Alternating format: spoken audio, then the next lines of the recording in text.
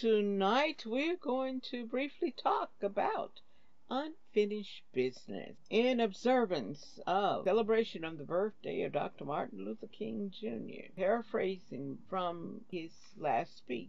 Individually, we are poor by comparison. Collectively, as a community, we are richer than most nations in the world. That's power if we knew how to pull it. I want to talk about the unfinished business, and in the center of my thoughts as I prepared this podcast is a little book in the Bible, very easy to find. It's just before the book of Revelation, making it next to the last book of the Bible, the book of Jude. It's a letter to God's chosen people, basically telling them how to stand up for what they believe in, defending their community against false teachers. Jude is similar to 2 Peter, the second chapter.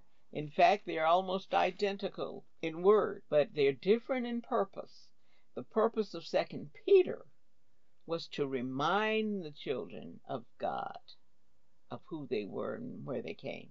The purpose of Jude was to call them to action. As I looked at some of the teachings and listened to some of the speeches of Dr. Martin Luther King, it came to my mind very clearly that as a people, we have a lot of work yet to do. The vote alone will not get us justice in this country. Together with proper use of economic power and an understanding of the agenda and the methods of those who would destroy us literally and figuratively, only then can there be a realistic hope of justice for all in this country. And no one is going to give us economic freedom. A bit of irony on Martin Luther King's birthday, or the celebration day, which was Monday.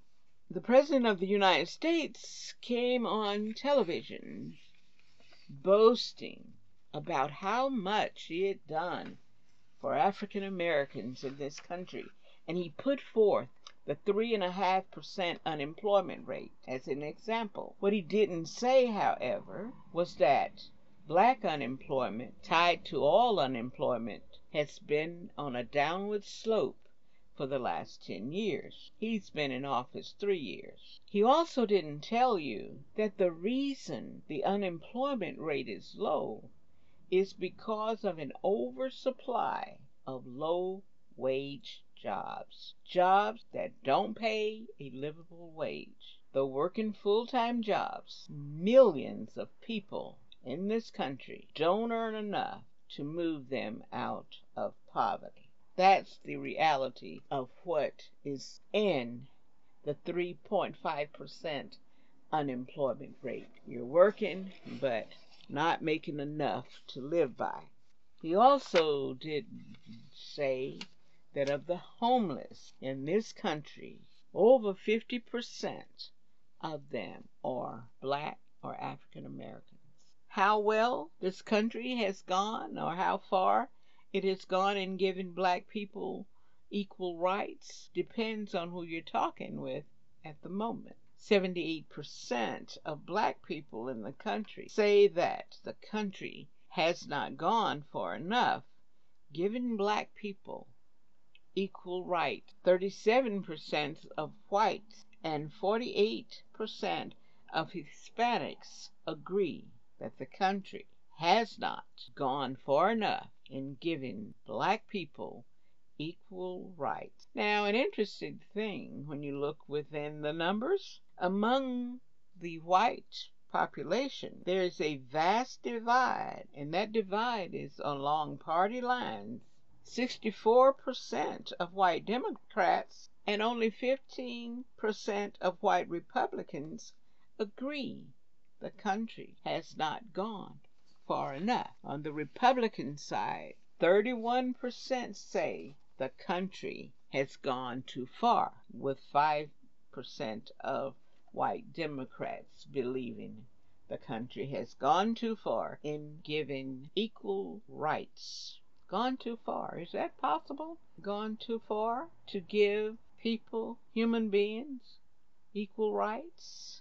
As a people, you've been told you're nobody, and you believed it. You were knocked down and stayed down. Your towns and cities were bombed and burned, and you did not rebuild them. Why? The word is fear. Fear of what might happen to you. Fear of what might happen to your children. Unfortunately, the reality is you're still being killed by law enforcement and by each other.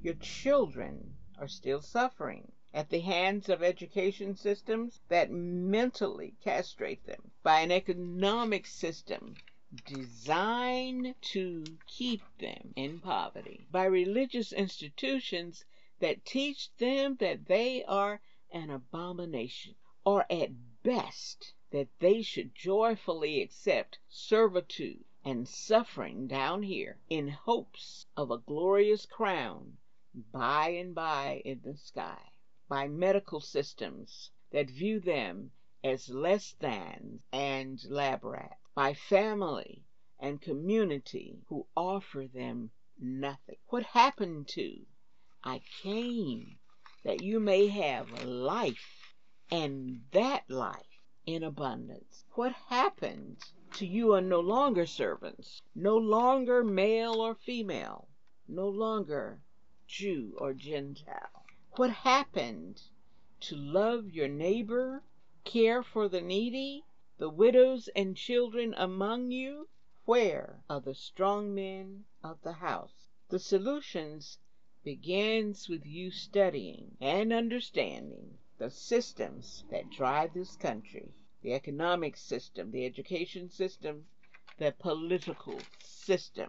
Study how each of these affect you, good or bad. They drop drugs in your community, it's your choice to use them or not.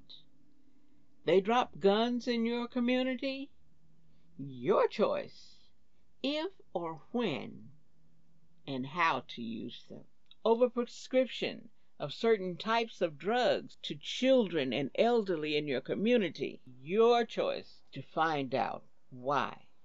The book of Jude tells us to beware of false teachers, those who care only for money, those who live only by their own feelings, those who would make you turn against each other. There's work to be done, politicians to be grown and educated, institutions to be strengthened, an economic base to be solidified. The choice is yours, individually and collectively as a community. You only have gain to look forward to, result of your change in method. Or you can continue the aimless journey, scurrying around on the bottom of American society as others build off your backs.